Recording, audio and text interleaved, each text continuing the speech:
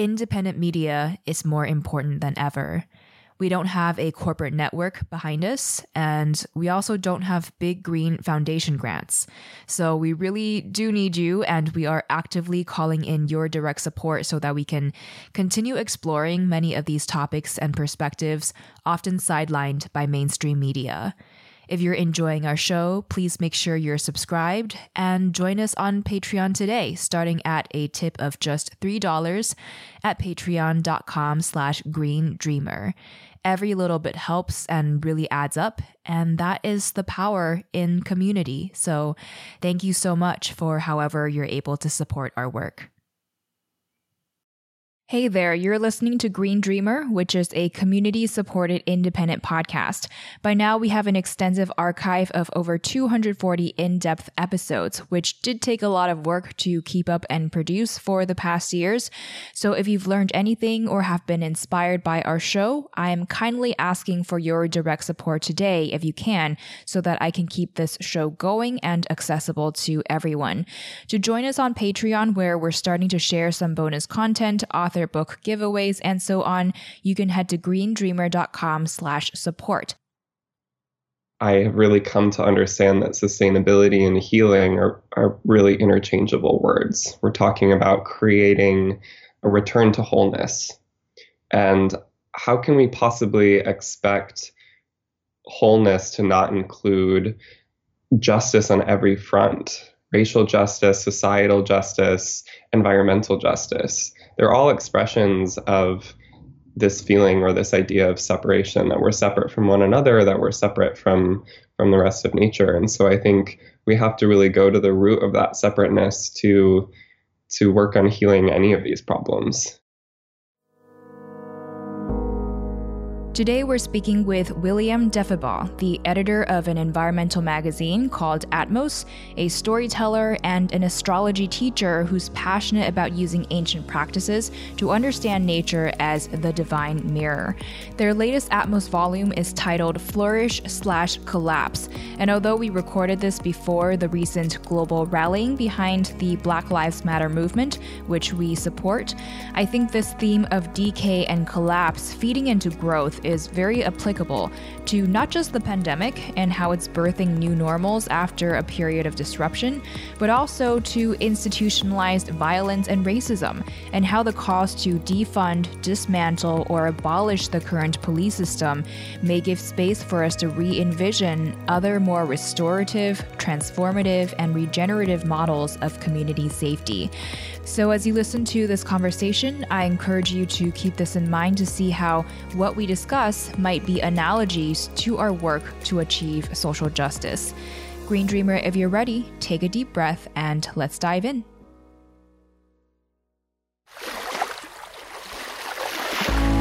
Hey, it's Kamea Shane, and this is Green Dreamer, a podcast exploring our paths to ecological balance, intersectional sustainability, and true abundance and wellness for all. If you haven't already, make sure to hit subscribe, and together, let's learn what it takes to thrive in every sense of the word.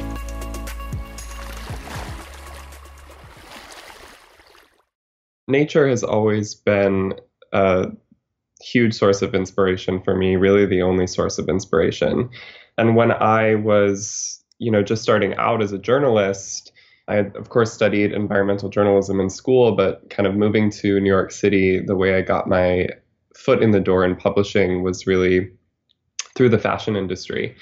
And I spent about 10 years working in fashion publishing and, everywhere from Vogue and bigger publications to smaller independent ones. I spent about 5 years at V Magazine, and I was really taken away by the creativity within that industry. But I struggled a lot with the feeling and the weight surrounding how much was being consumed and produced, of course. And a question that really came up for me at a certain point in that journey was, why is it so hard for people to really listen to what climate science is telling us? Because we know, of course, that the information has really been out there for decades now. So why have people not been connecting to it? And at some point in that journey, I met my business partner, Jake, who I work on the issue with, the magazine with, and we had our first conversations about creating Atmos together, and we knew right away that the theme of the first issue, this was a few years ago, was going to be neo-natural, because the question that was really in my mind was, at what point did we separate ourselves from nature? So what does the word natural really mean to us in today's world? And I got really interested in this idea of natural meaning not made by humankind, right? And I think that there's a huge power that comes with language. And at some point, we linguistically separated ourselves from the rest of nature. And I've always struggled with this idea because we come from nature and we are nature. And this really relates to why I feel we haven't been paying attention to what nature has been trying to tell us, what climate science has been trying to tell us. And the heart of that issue is that we don't feel connected to nature because we've removed ourselves from it. And I think it's very hard for people to care about something they don't feel personally connected to. Right. So my greatest inspiration and sort of goal that I've been working with is to just remind people of their connection to nature, because I think that that is the greatest catalyzing force that there is. So you're a storyteller and astrology teacher today who's passionate about using ancient practices to understand nature as the divine mirror. What unique perspectives has astrology given you in your understanding of our humanity's place on Earth? And what does it mean for us to understand nature as a divine mirror? So in my perspective, there's so many different languages for saying the same thing, essentially, which is that we are products of our environment, right? We are part of nature. We are created by nature. And there's so many different languages and practices that really kind of share that same truth. And I really like to think of it as, if you are walking through Times Square and it's crowded and busy, you're going to have a certain experience holding that within your body, right? There's a certain energy of what that's like versus, walking by yourself through serene woods in nature. We are always affected by our environments. And so many different cultures throughout time have really practiced syncing themselves up with the rhythms of nature, whether it's through the seasons or through the lunar cycles. And I think that that's something that's been really lost in today's culture for so many of us, is just the simple act of attuning ourselves to nature. And so to me, whether you want to look at it through whichever sort of lens feels comfortable for you, if it's just looking at seasons, there's the Ayurvedic approach, which I have found to be really powerful, or if you're looking at it through astrology, they're all just sort of different ways of saying the same thing, which is how can we more appropriately attune ourselves to the energy of everything, which is nature. So do you think because we've created a lot of concrete, not really evolving spaces, so places that are very set in stone, if you think about downtown New York City, places where there aren't a lot of trees even for us to be able to see that seasonality, does that sort of influence how we behave when we're disconnected from those ever-evolving parts of the environment? Yeah, I think that's a really great point that you bring up. I think that, again, it goes back to sort of this earlier idea I was saying, that it's so hard for us to feel passionate about preserving something that we don't see or something that we don't feel connected to. And so I think so many of us who live in cities where we're not seeing nature up close all the time, we forget its influence, but its influence is really always there. So one of the missions of Atmos is to really help inspire people to look at humans as one part of nature. Today, we often talk about environmental issues and social issues as if they're two separate things. So I'm wondering if you would challenge that separation, and even say that looking at the two differently might be detrimental to whatever decisions we then make or the solutions that we come up with. Absolutely. I think when you really get down to the heart of it, the true problem or the true crisis that we're dealing with is the crisis of separation. And I think everything really boils down to this one idea, which is, of course, us thinking that we're separate from nature, sure, but that we think all of these problems are separate from one another. And I think that, what we're really talking about, in my own journey, I have really come to understand that sustainability and healing are really interchangeable words. We're talking about creating a return to wholeness. And how can we possibly expect wholeness to not include justice on every front? Racial justice, societal justice, environmental justice. They're all expressions of this feeling or this idea of separation, that we're separate from one another, that we're separate from the rest of nature. And so I think we have to really go to the root of that separateness to work on healing any of these problems. And I feel I hesitate to use the word hopeful, but I do think that we're seeing such incredible shifts in consciousness, particularly in the last few years. It just seems like when we were starting Atmos 2.5 years ago now, just the collective willingness to listen and talk about the climate crisis has just changed. And, in that time, we've seen Greta sailing across the Atlantic Ocean. We've seen climate become such a big part of the presidential debates here in the US. It does feel like there's an awareness that's shifting, and I take solace in that. So the recently published Volume 3 of Atmos is titled Flourish, Collapse, A Journey Along the Axis of Abundance and Absence, Proliferation and Putrescence, Life and Death, and the Places Where These Forces Meet. What inspired this theme for Volume 3, and why might this be especially pertinent for us to explore today? Such a great question. So this issue has a really interesting backstory, because when we started to work on it, originally the theme was just flourish. We really wanted to focus on the beauty and the abundance of nature.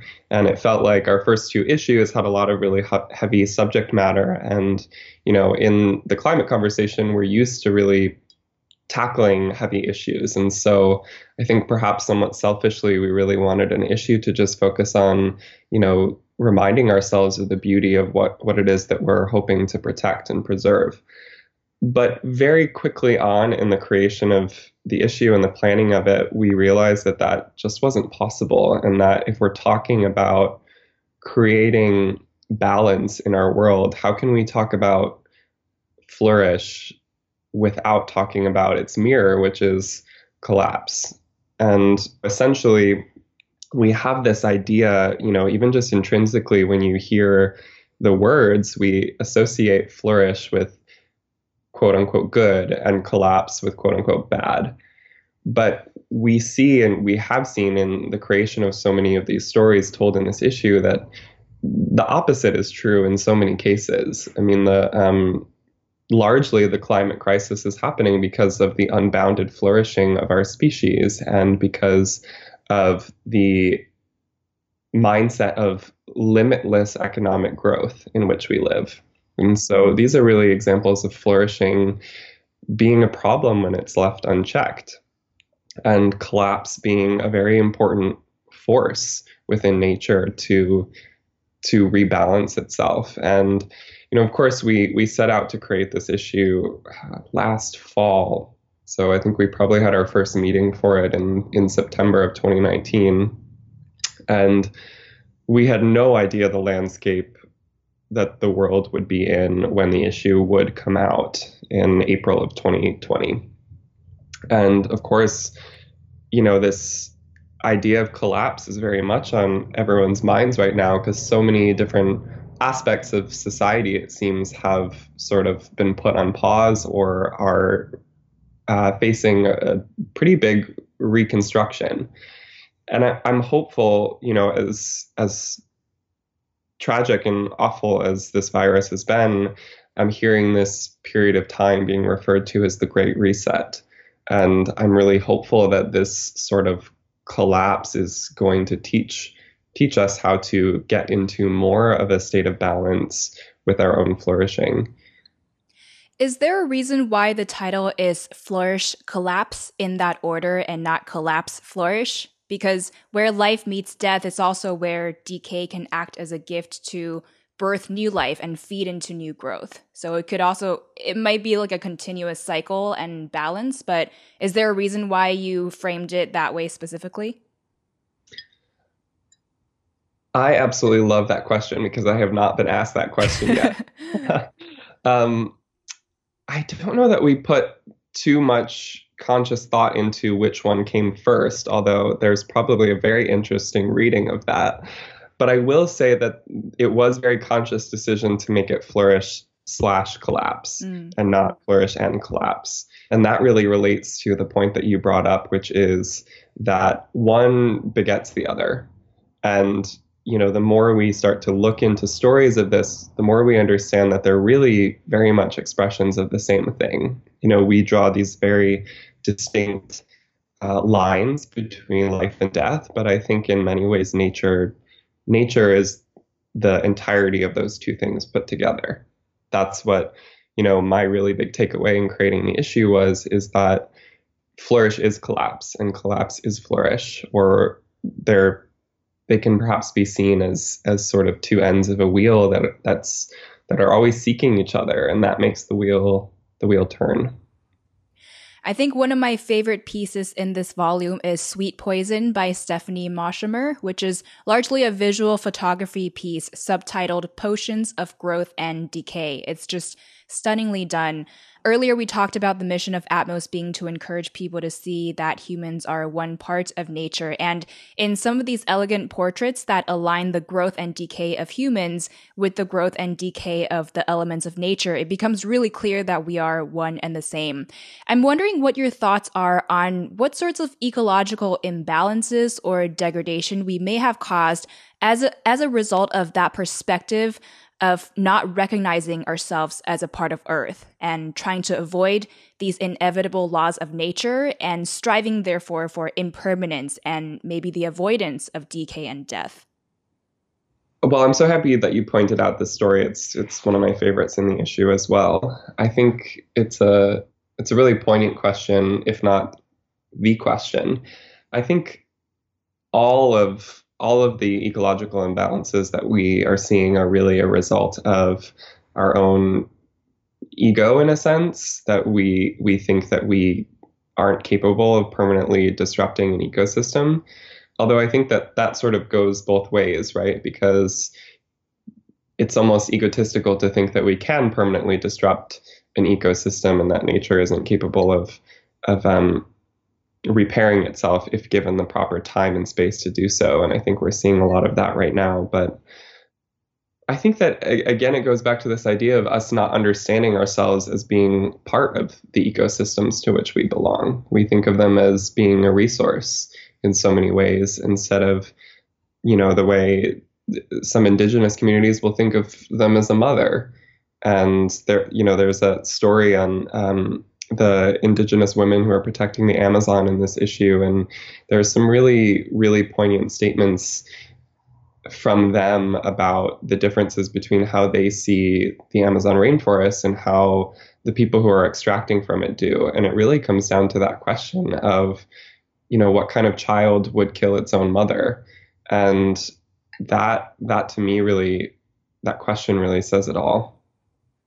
I think that really clarifies the differences between how the dominant Western culture sees itself as superior to nature and therefore is rightful in its exploitation of nature, whereas a lot of more land-based communities, they're able to see themselves as one part of nature and take on a more ecocentric view where they see themselves as equals rather than superiors.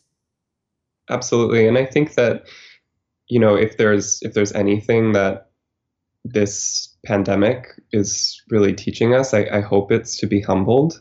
You know, I continuously come back to this understanding that nature has, of course, really put us in a timeout. And not only has nature done this, but she's sort of done it with something that's microscopic. And I think that there's a lot that's not really being discussed there.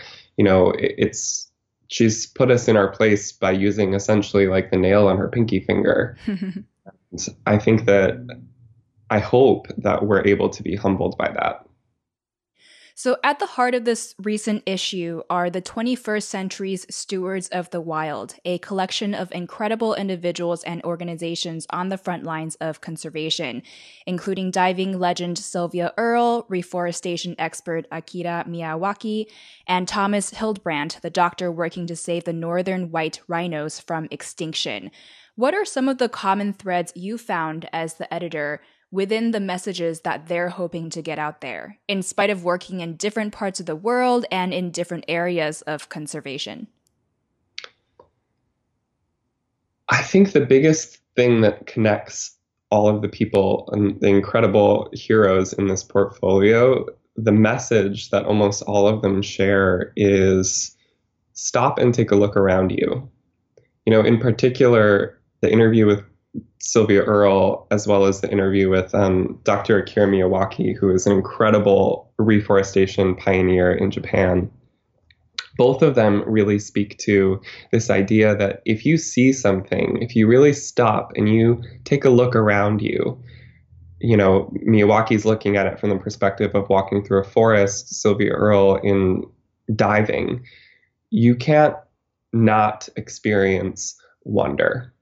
And I remember Sylvia Earle said this once, that it's sort of like if you were looking and you saw a baby falling out of a burning building. Of course, you're going to run and try to catch the baby. And she compares this to her career as being someone who has seen the oceans up close underwater. She has seen many things that we have not seen, so many of the effects that we have not seen. And so for her, the question of being an activist and being a protector, well, it's not a question, because how can you see something that's happening that's so tragic and not try to do something to help? That's sort of on the collapse side, but then on the flourish side, it's also how can you see the wonder of these ecosystems and these places on Earth and not want to do everything you can to protect them. And so I think it continuously goes back to that idea of reminding people of the world in which that they are a part. There's, I think, my favorite line from her interview, Sylvia Earle's interview in this issue, is when she says, "I could never understand why everyone was looking up instead of looking down," in reference to when space exploration was such a massive part of the cultural landscape. And she was talking about how there was such an incredible world that was here and undiscovered on our planet in the oceans. And, you know, she talks about her dream being to have kids in school going on deep dive explorations so that they can just behold the magnificence of it. So, I mean, Atmos is just a really beautifully put together magazine with so much substance. And I think its power altogether really lies in how it bridges a lot of worlds. So you have words from legendary conservationists and scientists alongside the art of renowned photographers and artists, alongside the sobering messages that members of frontline communities have voiced. What is your thought process as the editor behind giving space to such a diversity of content and visual experience? And what is it that you think this multifaceted way of storytelling can invoke in your audience? Well, I think that storytelling represents the greatest hope that we have. I think that people are moved by stories, and I think stories are at the heart of what makes us human. And so, you know, this is sort of very full circle to how our conversation began and why I was interested in starting Atmos in the first place. But when I was considering this idea of why more people weren't paying attention to the climate science, I also at a certain point considered that for so long, the information was always presented in a very scientific way with good reason. But I thought, well, what would happen if we connected the artists and the great storytellers of today to this information that so desperately needs to reach people?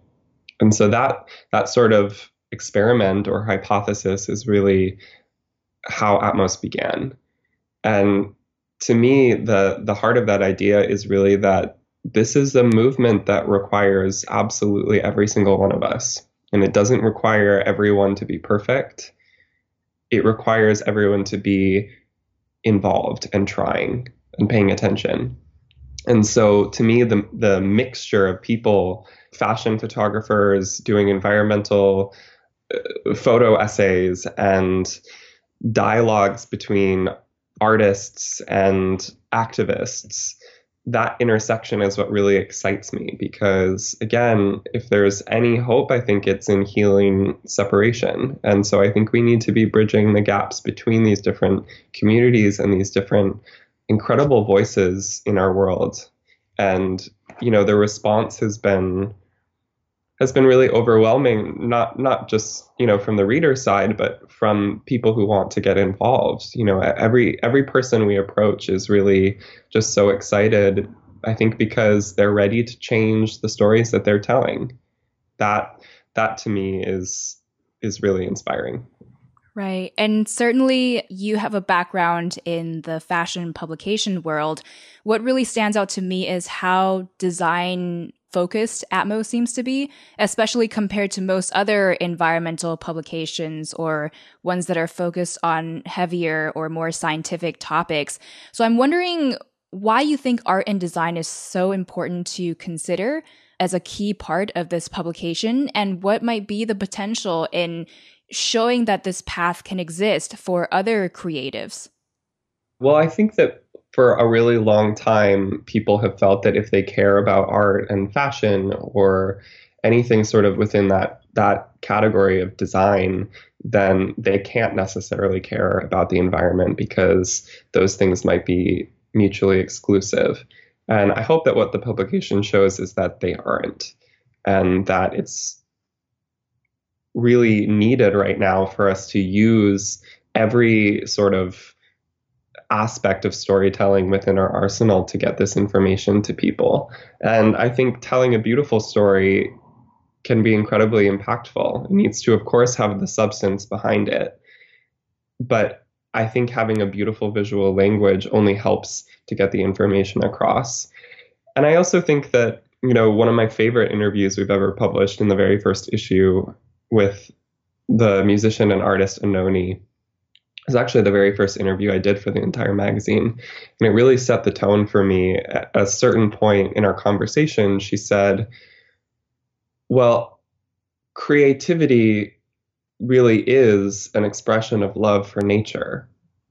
At one point, she said, we're all just like children dressing up and playing in the sandbox, trying to imitate nature in all of her unfurling forms. And I still get chills when I think about that. I just got chills too. I never fully thought of it that way, that creativity is an expression. And, to go back to one of your earlier questions, what does it mean to, in my perspective, to be a divine mirror? I think it's just that, to recognize that we're always mirroring nature and we're always trying to mirror nature. And so I think nature is the most beautiful thing that there is. So why wouldn't our stories about her be beautiful, right, and painful and flourish and collapse? So as a preview of Flourish/Collapse, you say nature is a delicate balance of expansion and collapse, flourish and famine, growth and decay. Have human beings permanently disrupted this cycle, throwing the wheel off its axis? Or is our potential demise just another extinction event that will ultimately pave way for the next species to thrive? Is it still possible for us to return to a point of flourishing without collapse? What would that future look like? End quote. After this beautiful body of work within this volume, what is your inkling of whether it's possible for us to find that balance for ourselves that can enable us to flourish alongside our greater earth? And what do you think that future could look like for us? I think that this issue, having come out when it did, has taught me a lot about how I perceive the answer to that question, which is to say that I am incredibly overcome by how adaptive our species has proven itself to be in handling the coronavirus pandemic. I mean, we have essentially changed our way of living within a month, 2 months almost. And that gives me great hope that it is possible to come into a state of balance because people are learning how to live with less. We're learning what is necessary and what isn't. And I think, of course, the great question will be whether or not we're able to really integrate that understanding into our lives when this is quote unquote over. But that has really been a source of hope for me, sort of in seeing how these stories, seeing the landscape of the world that this issue ended up coming out to. And I guess I don't fully know the answer to the question of whether or not we are sort of permanently disrupting the cycle, to borrow my own language. I think that only time will tell. And I think that these next few years, the next decade in particular, this is really our opportunity to change the end of the story. And if there's anything that I really believe, again, it's that human beings are incredible storytellers. And I think that we do have the potential to rewrite the story. And coming full circle, in the beginning and earlier, we talked about how we can understand nature as a divine mirror. Your Atmos newsletter 44 from late February is titled Mirror, Mirror, in which you talk about these things called mirror neurons. I think oftentimes when we think about, what's next for us, are we doomed, are we not, we might feel helpless in just thinking about the grandiosity of everything happening. So I'm wondering if you can share, how can understanding mirror neurons at a very personal and biological level encourage us to keep taking our steps forward within our own lives to eventually realize the world that we wish to see? Brilliant question. So mirror neurons, for a little bit of backstory, they were essentially discovered by a team of scientists in Italy, in which they were studying the brains of two different monkeys. And they realized that when one monkey was eating a banana and another monkey was watching that first monkey eat the banana, the exact same parts of both of their brains lit up at the same time, even though the second monkey did not have a banana to eat. And what this proved to them was that when we watch behavior change, we internalize it in a very real way. And that is such a source of strength for me in understanding the power of watching other people change and what happens when we change individually and how that is mirrored in other people. That is the reason why, a teenage girl sailing across the Atlantic Ocean is so impactful, because you think about all of the mirror neurons lighting up in people's brains, understanding and reading that story. Wow, look at what she's doing. Look at the sacrifice she's making. And they understand that they can be making those changes within themselves too. And so ultimately, what I really believe is that if we want to change the story, we have to embody that change within ourselves, because we are the story. And so when we change, the story changes. And so this is, to me, what the idea of the mirror comes down to is you need to embody the world that you wish to create. And if you do that, you're going to inspire the 5 people in your network to do that. And those 5 people are going to inspire the 5 people in their networks. And this is how change really ripples outward. Green Dreamer for our mindful musical intermission. This is The Fruitful Darkness by Trevor Hall. When I look back on those years gone by, all those mountains standing in my mind, I could have folded, could have turned around, but all good stories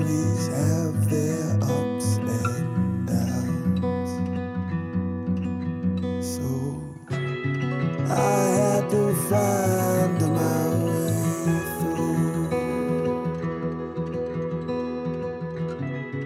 I had to find my way through.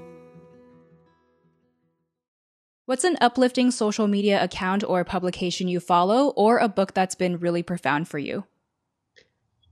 I'm going to go with book, and I will say The Overstory by Richard Powers. I think that book probably opened my mind more than any other that I've read in recent years, particularly as it relates to the power of storytelling and how nature works through all of us. What do you tell yourself to stay positive and inspired? I remind myself that I don't know everything, and I can't possibly know the end to this story before it's written. What's one thing you're working on right now for your health? Boundaries with media. Being a member of the media, I am always reading stories and I'm always engaging with the news. And at a certain point, I have to remind myself to stop and put down the phone or close my computer and just engage with what is. What are you working on right now to elevate your positive impact for our planet? Hopefully everything.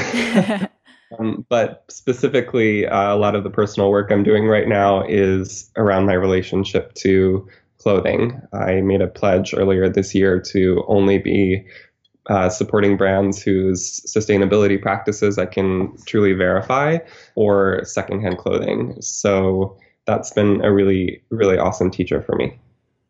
And what makes you most hopeful for our planet at the moment? I think the regeneration that we have seen from human beings slowing down these last few months, both from wildlife and from a pollution standpoint. It's really given me a lot of hope, the power of what happens when we actually take a moment and give the earth a chance to breathe. Well, Green Dreamer, to learn more and stay updated on William's work at Atmos, as well as check out their stunning Volume 3 of the magazine Flourish/Collapse, you can head to www.atmos.earth, and you can also follow them on Instagram at Atmos, that's spelled ATMOS, and Will Wrights, that's WILLWRIGHTS. William, thank you so much for joining us here and inspiring us with this beautiful work that I really hope our listener will check out, because everything is certainly so visual, and this, of course, is an auditory conversation. So definitely encourage them to go check out the magazine. It's just so beautifully put together, and the stories have really touched me as well. What final words of wisdom do you have for us as Green Dreamers to close off? I would say keep thinking of yourself as a mirror, and keep thinking about what it is that you are mirroring for other people within your own life. And give yourself a chance to create the change on that individual level.